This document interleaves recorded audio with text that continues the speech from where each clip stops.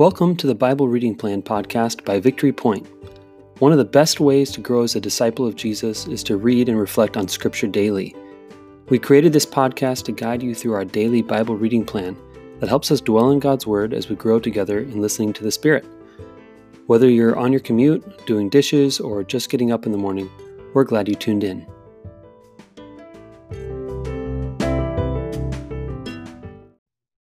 Good morning and welcome to the Bible Reading Plan podcast. I'm just going to be honest. Today, we have like 3 minutes to record this before both Jesse and I have other things to be with. And so we're going to read this passage and just do a lightning round. Sound good?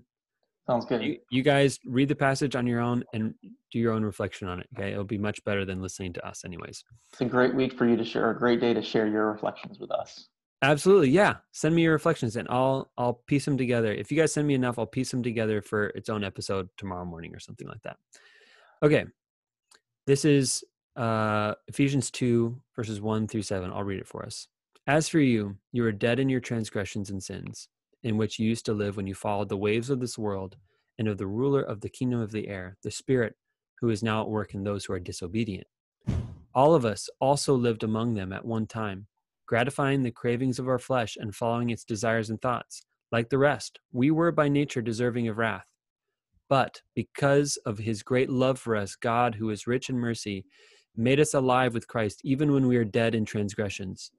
It is by grace you have been saved. And God raised us up with Christ and seated us with him in the heavenly realms in Christ Jesus, in order that in the coming ages he might show the incomparable riches of his grace, expressed in his kindness to us in Christ Jesus. All right, lightning round. My gut reaction to this after this week's passages is just that phrase, like, he has raised us up and seated us in the heavenly realms with Christ. Like, Yeah. We're talking Pentecost, we're talking ascension of Jesus, we're talking like God's glorification of, the glory that we talked about yesterday. It's this, we undeservedly, because of what Jesus has given, has invited us into the heavenly realms. I mean, What a gift. Yes. Like, not only are we right with God through Jesus, but we're invited into the most holy, intimate place with God. Like, it's more than just like sin covering.